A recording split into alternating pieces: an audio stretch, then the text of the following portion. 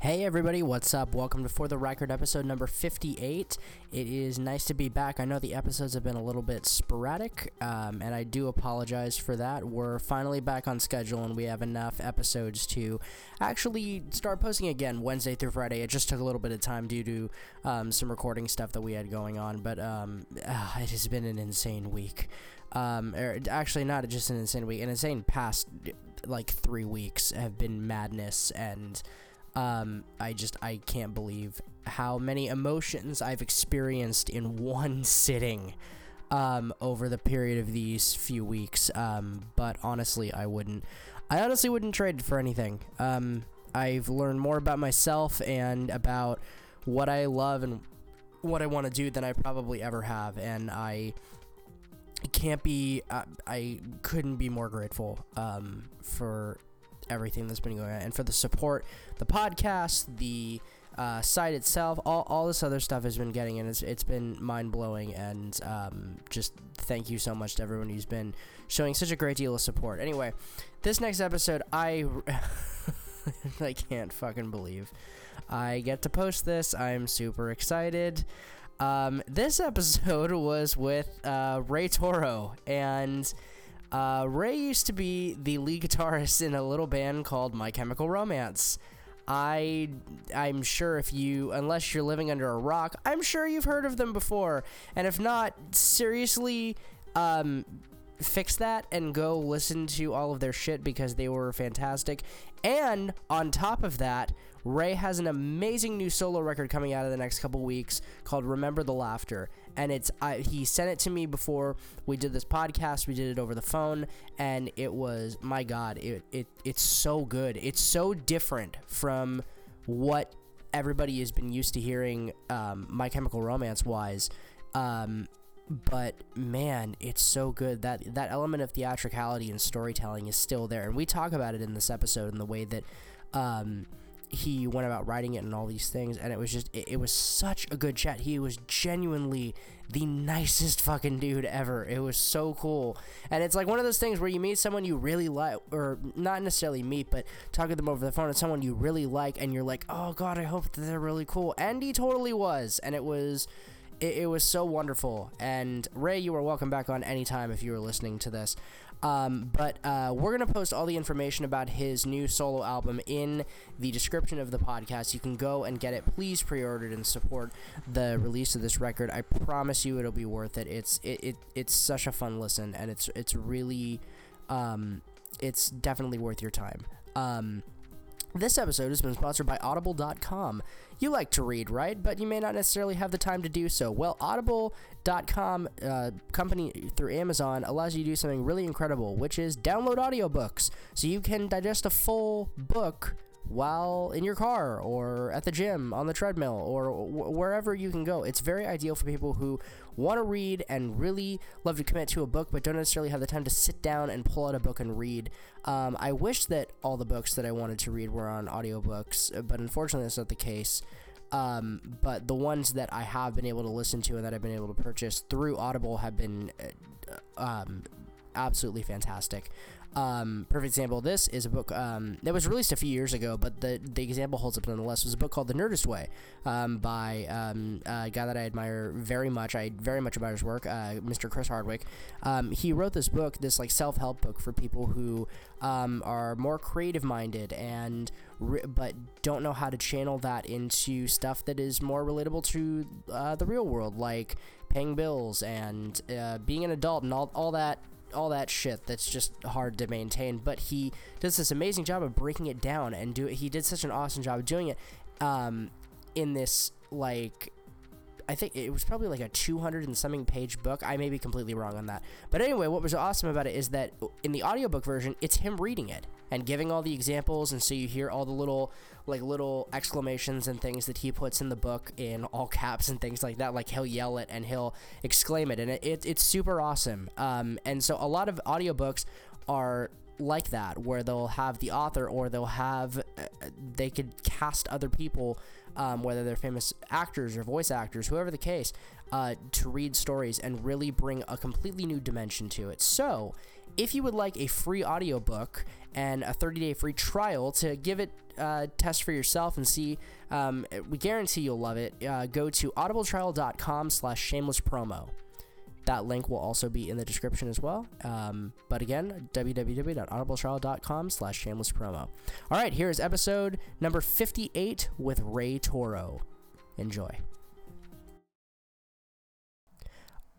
Oh yeah, so there's one small thing I forgot to add about this when I was recording it, and I didn't even realize until after I finished it, which is why all the loop music has stopped. I recorded this in my car. I did not get a chance to do the studio. I'm super bummed I didn't get to, but at the same time, this was an interview that I really wanted to happen, and I wanted to make sure. The audio one is totally fine, and I use Tape-A-Call recorder, which I do for all of my print interviews and for if I'm ever transcribing something, and then I use it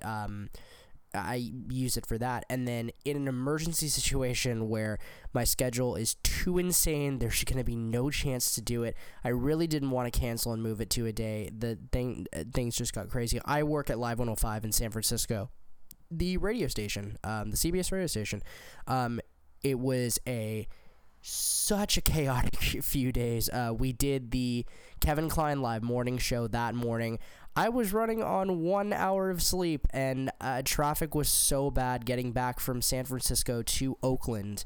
I just said, fuck it, and I did it in my car. I'm on the recorder. So my voice sounds like it's over the phone. It doesn't sound like it's through a microphone.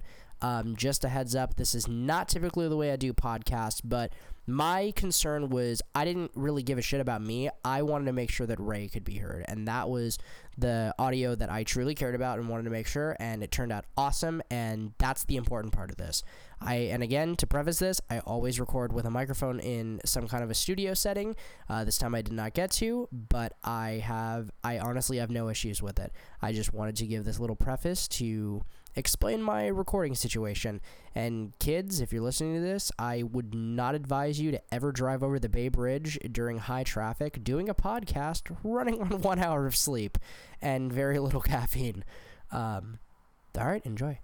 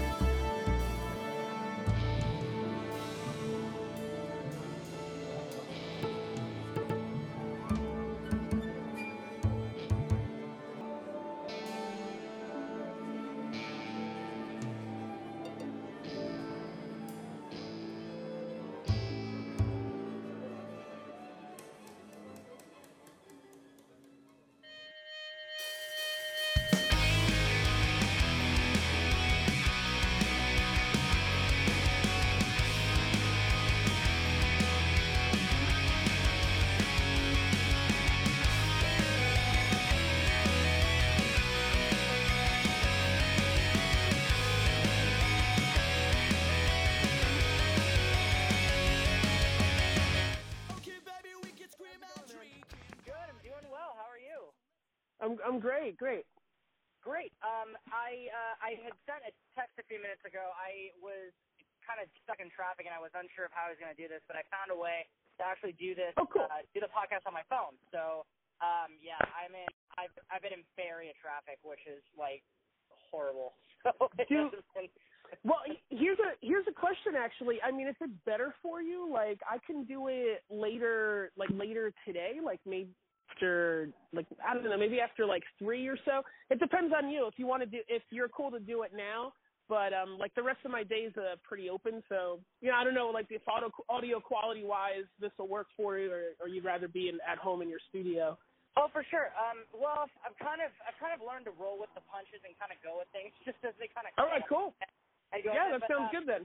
Yeah, I would have loved to, trust me, I would have loved to have done this, but so I essentially, in addition to hosting my own side on the podcast, I run two jobs, I have two jobs of my own, and as soon as I finish up my interview with you, I'm heading straight into the second one. I've been up since like 2 a.m. Oh, work, Jesus, okay. But I really wanted to talk to you. I sincerely wanted to do this, and I wanted to make sure it would happen. The audio will turn out just fine. My voice will just sound like it's on the phone, but it'll be right. Okay, sounds good. Yeah, so first off, it is such a pleasure to talk to you. I was really stoked to hear that you have solo material coming out. I've been a big follower of your music since My Chemical Romance, and I was beyond stoked to see that you had some of your own music coming out. I was really happy about that. That's awesome. No, yeah, I'm definitely glad you got to check it out early. That was kind of cool. Like I'm glad I thought of that to send it to you because I didn't know, how exactly you wanted to do it. If you just wanted to talk about, like prior material or whatever. So it's cool to get to talk about the record. Absolutely, yeah. Well, I will. I'll definitely start by saying that it was. I mean, it kind of goes without saying that it was vastly different from anything I'd really heard with stuff like in My Chemical Romance, and going from seeing stuff like I think I remember it was the like the behind the scenes DVD you guys released, the Life on the Murder Scene. You were talking about kind of your influences and how you were very big on Slayer and heavy metal, and then I listened to the record and I was like, whoa, this is not what I was expecting at all. It's definitely definitely different. Like on that DVD, I'm like I was definitely known as the guy who was like most into metal at that time, like Iron Maiden, Metallica, Megadeth, and whoever, Sabbath and whatnot. But it's funny, like around the same time too, and I feel like I started getting into classical guitar because of Randy Rhoads. There's that song D that he has on Blizzard of Oz, and it's like a classical guitar piece. So at the time, I didn't really know much about classical guitar, but because of that, I started looking a little bit further into like Andres Segovia and like Christopher Parkening, and kind of learning from that. And what's cool is a lot of metal players like Marty Friedman, from like he played with Megadeth. Like you can hear classical guitar, like classical melodies and chord progressions in their playing. So I kind of started picking up the classical guitar, and then I got into string arrangements and orchestral stuff. So, it's a side of me that like people, I guess, obviously from my work in the band really wouldn't know about. But it's something that I love to do, and I was happy to explore that on my own material. Absolutely, and I think I wasn't sure what to expect when you were going to do original material. Not in the sense that it wasn't going to be like great material. I was totally confident in that, but I wasn't sure because I knew you as a guitarist and I didn't know if you were going to sing. And I was really happy to hear you sing because years ago, I think it was when The Black Parade is Dead came out, because I had ordered it and you got a couple of those songs beforehand, and there was on the track Dead, there was this vocal line that came in when Gerard stopped singing something, and I'm like, whoa, that guy's really good. Oh, fuck, that's Ray. That's awesome. I was totally thrown off by your vocal range. And so I was like, yes, he's actually singing on this. This is awesome. When did you, when did you come up with the idea that you wanted to create solo material and officially say, I want to put this out now. This is going to be a good time to do it, and I'm going to sing, and I'm going to take a step kind of outside of that. I mean, was singing something that was ever outside of your comfort zone? Oh, absolutely. I mean, that I feel like that was the biggest hurdle for me, and like the thing for me to get comfortable with. I'm extremely comfortable with an instrument in my hands, and obviously like more comfortable with the guitar because I've been playing it for so long. But also, I play a little bit of drums, a little bit of piano, and so like I feel it's a lot easier for me to express myself musically with an instrument. So that's kind of the thing that's crazy. Like vocals, like your voice is now the instrument, and there's so many different subtleties in delivery and enunciation and pronunciation of certain words, to kind of get them to rhyme with other words. Like there's so many nuances that I just had no clue about at all. Yeah. And that was like the biggest, definitely like the biggest hurdle and struggle. Like there was a lot of times where I do tracks and, kind of listen back and be like, I don't know if I should be singing. Like maybe I can find someone else to do it. But, my wife kept pushing me. She's like, you just have to once you find the range that you feel comfortable in, and just kind of don't think about it, you'll be fine. So I just kind of followed her advice and like just kept doing it, and talked to like Gerard too. Like he's like that's the cool thing. Like we're even though the band broke up a bit ago, like we're all in communication. Everybody's still friends, and like we send each other the material that we're working on, and we get advice from each other. And I just basically took all that feedback and said, okay, I can do this. So that was like definitely like the biggest hurdle for me, working on the project. And as far as like when I decided to do it, I don't know, I guess it just really just came, it was just really born from my desire to make music. I didn't necessarily set out after the band and be like, yeah, I have to release a solo record. It just happened that I over the past couple of years have been writing a collection of songs that I was really proud of and really wanted to share with people. So it's just one of those things, like stuff just comes out from you and you feel like it needs to be born into the world, and so you go into the studio and sit for a couple hours or a couple days even, and you try to make as much magic happen as you can. Oh, absolutely. And well, that's fantastic. I mean, when would you say maybe the first kind of blueprints or the first kind of tracks and ideas start to surface for you in terms of what we know now is, or what we're gonna know is Remember the Laughter? Right. I guess really like close to like 3.5 years ago, and it's kind of interesting. It's an interesting period of time in my life because the band had just. Well, actually, my son, he's now he just turned 4. Oh, that's awesome. He was born, and then like a few weeks later, the band broke up. So it was like this strange,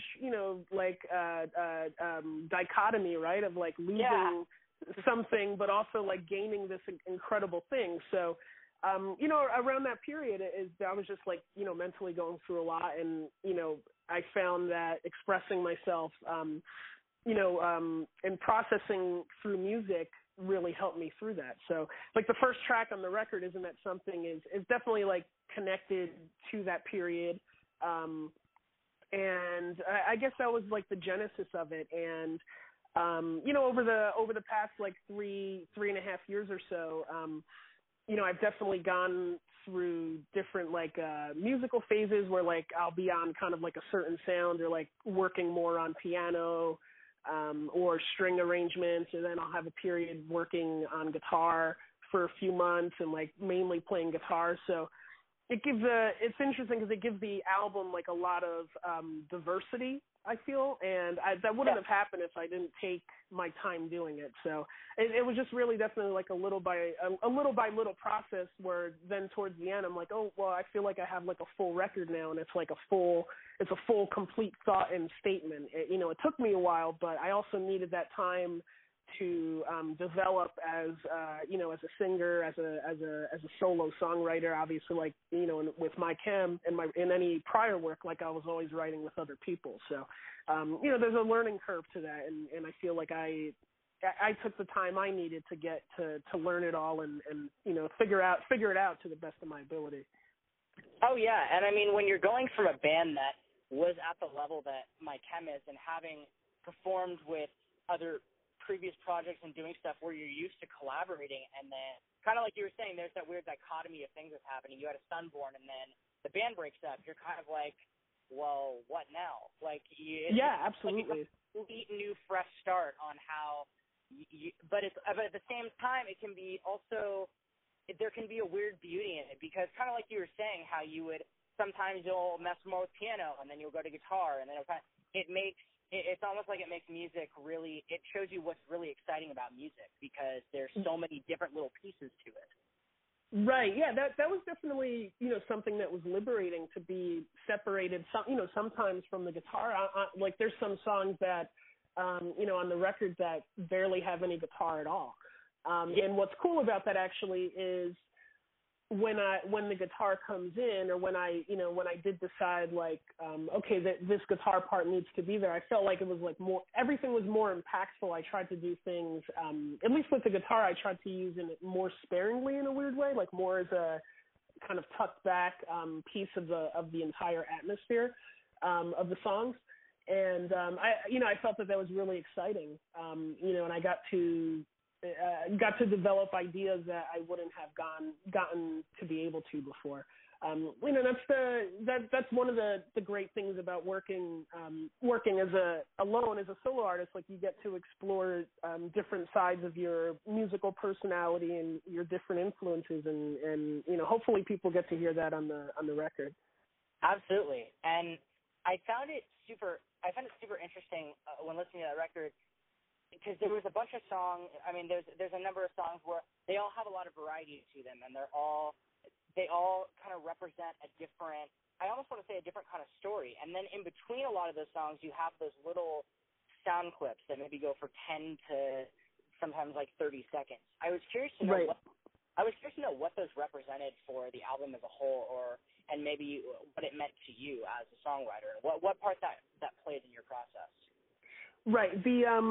So the interstitials, I felt like once I had the collection of songs together, and I really took a step back and realized, okay, so these are, all of these songs sort of represent a different period in my life over the past 3.5 years.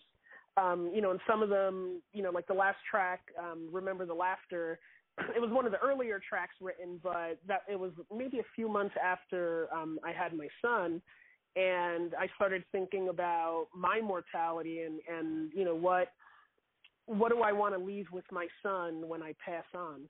And so that's like the genesis of that song, and I feel like that was sort of the running theme throughout the album. Like, what do I want to tell my kid about the world, about life and my experiences in life, what I've learned, and what my parents taught me.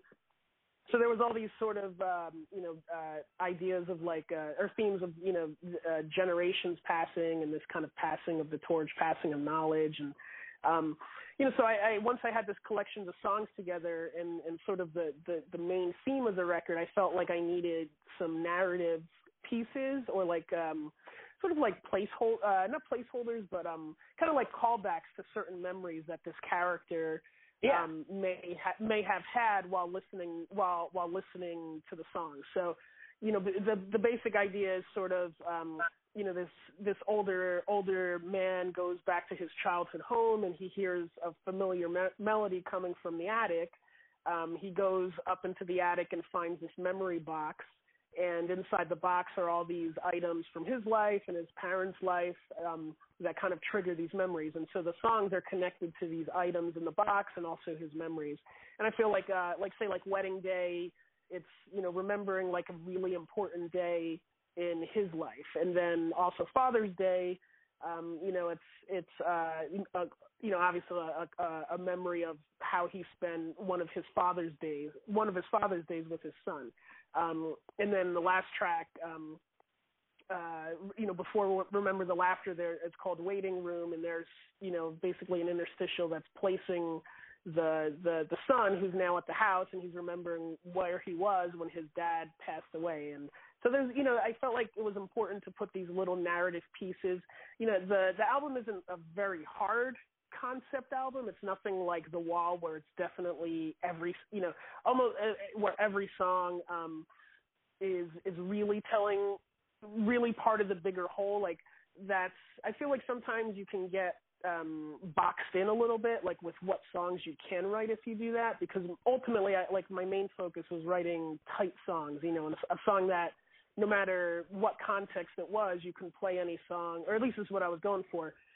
You can play any song and it feels good in that moment. I didn't want tracks just to tell a story in a sense. But I did feel it was important to link it all and have a running thread throughout that. So that's what the interstitials are for. That's incredible. I mean, I had picked up on the idea of a story, but I never would have picked up on that if it wasn't explained. So I think it was awesome, and I think it's I think it's cool, just the theatricality from a band like My Chem still carries over and still works into that, because that was something that I always loved about you guys, and the way that it was, you got a show and you got a story and you got this, you felt like you were really part of something, and I got that with this album, so I thought that was cool. Yeah, I think it's super, was always important to us in the band, like, to put albums out as a complete body of work and complete thought. Like Revenge, I think sort of got there, but I think that, sort of, we had a little bit of a story, at least internally. I don't know if that was necessarily came across on the record, but Black Parade for sure. We always like to have a little bit more than just, 10 to 12 songs on a record. And that definitely carries over. That's kind of just been born in me. Those are the records that I like to listen to. Not necessarily all the time, but at least that's the music I like to make. I like to create like a body of work that you can put out and feels like, the listener can feel like they get lost in a world a little bit. I'm excited too when the record comes out, and I'll probably, I had an idea for like maybe for a special edition to kind of collect photos of these items that were in the box. I should have sent it to you actually, because it kind of all links up, but the album artwork, kind of has a picture of this memory box, and, it adds to the story, and I always like something where like a kid can pick up and they can, kind of dive in and look closely. I don't know, maybe get a magnifying glass and look at the picture and see if they can figure out like what item in the box connects to which song. And then on the website, there's a lot of photography that I did that I felt connected to each of the songs as well. So you can find that on the website. So I as much as I could, with the tools that I had, I tried to really, create a little bit of like you said, like a world that kids could get themselves lost into. Yeah. So is that where, because I noticed that there was one of the things that really stuck out to me, because I do music photography as well, so I was really drawn into the fact that you had all these photos and all these visuals that were going along with it, and it was helping with that story. But I noticed that there was a carousel on, I believe it was, looking through, I believe it was on the back cover of the album. Right. Yeah. What does that represent? Because I feel like with you telling me about how it's kind of a kid looking into something and looking at this story, is that it kind of to me it seems like it's kind of a symbol for innocence, because that's what a carousel is, something that I think of that I would go on as a kid. Yeah, no, absolutely. It's I think it's a symbol of innocence. It's a symbol of, childhood. And also I love the idea, and this is kind of like one of the themes, sort of like the generational aspect of families, and the fact, it's a carousel that goes round and round. So there's that aspect to it. It's a very, very classic image. And it's actually kind of funny, like around when my son was born, my house is like a super old house, like a 1920s craftsman style house. So all the furniture in the house is like antiques from like the late 1800s, early 1800s and stuff. So I love going to antique shops and picking up, little things here and there.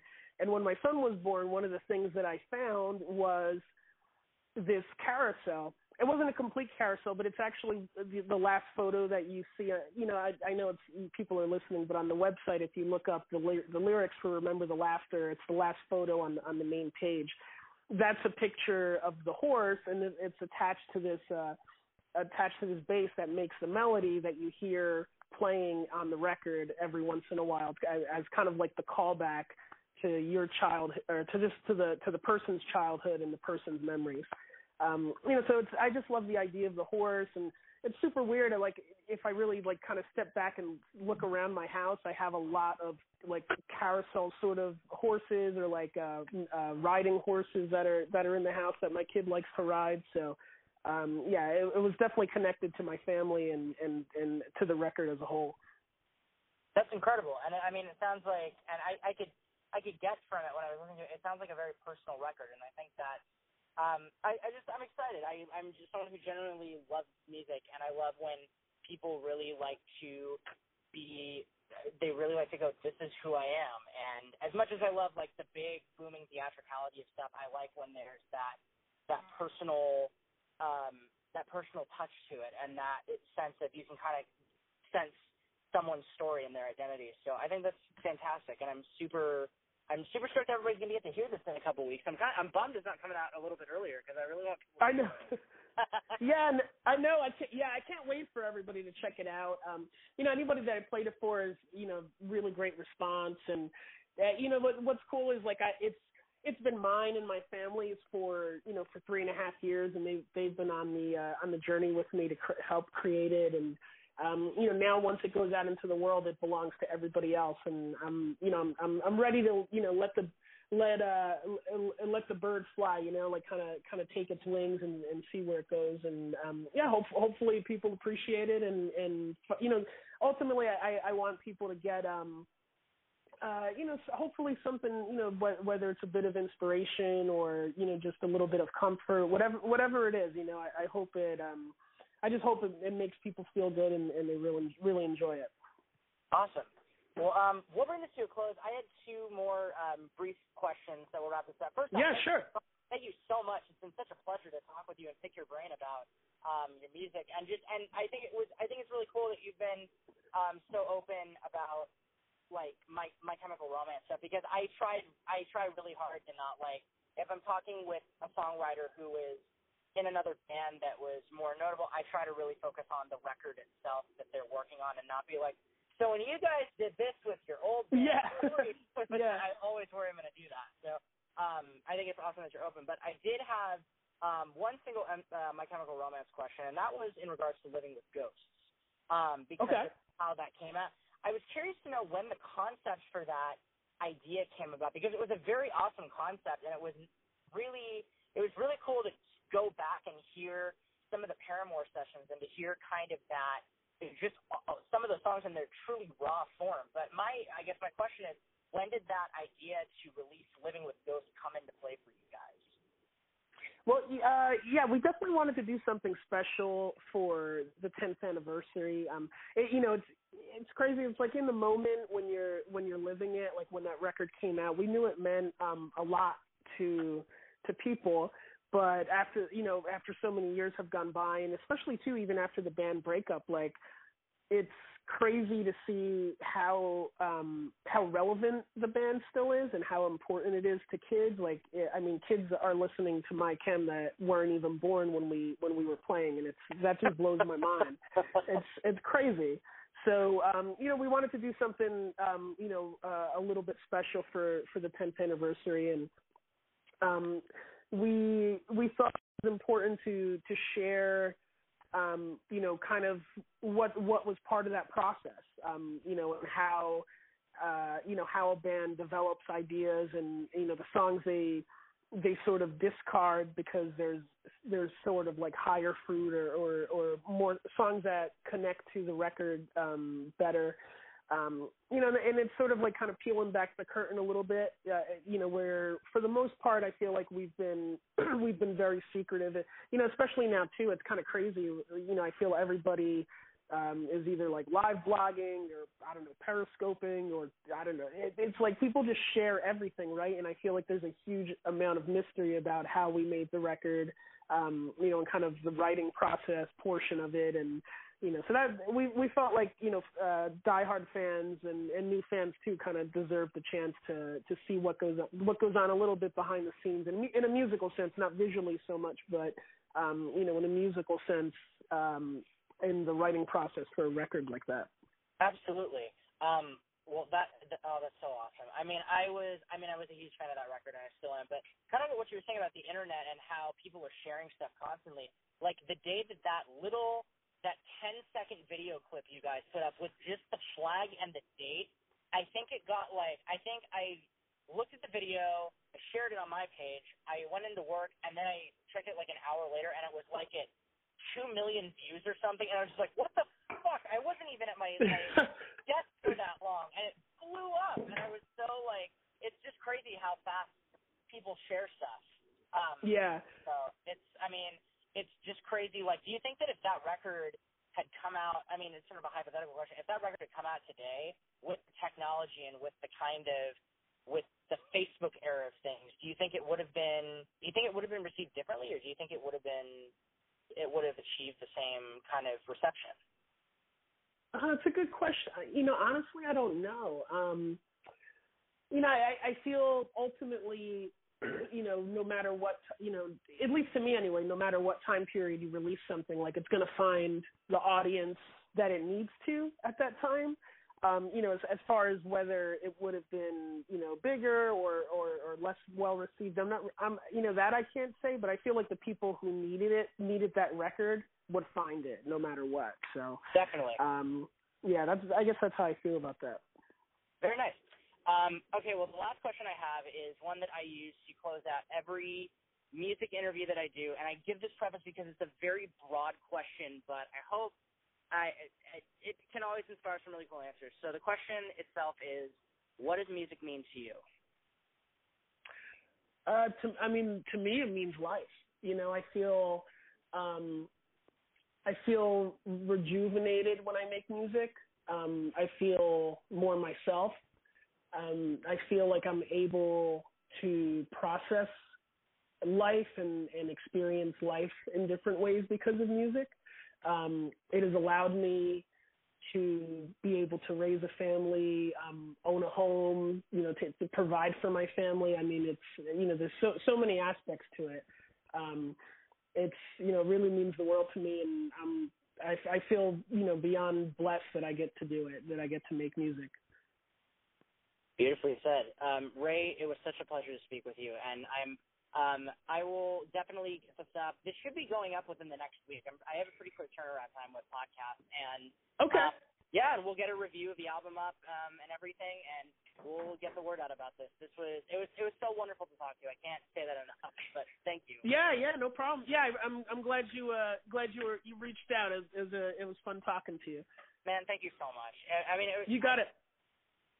All right, I will send this over to you when it's all ready to go, and we'll go from there. And congratulations again on the release of Remember the Laughter.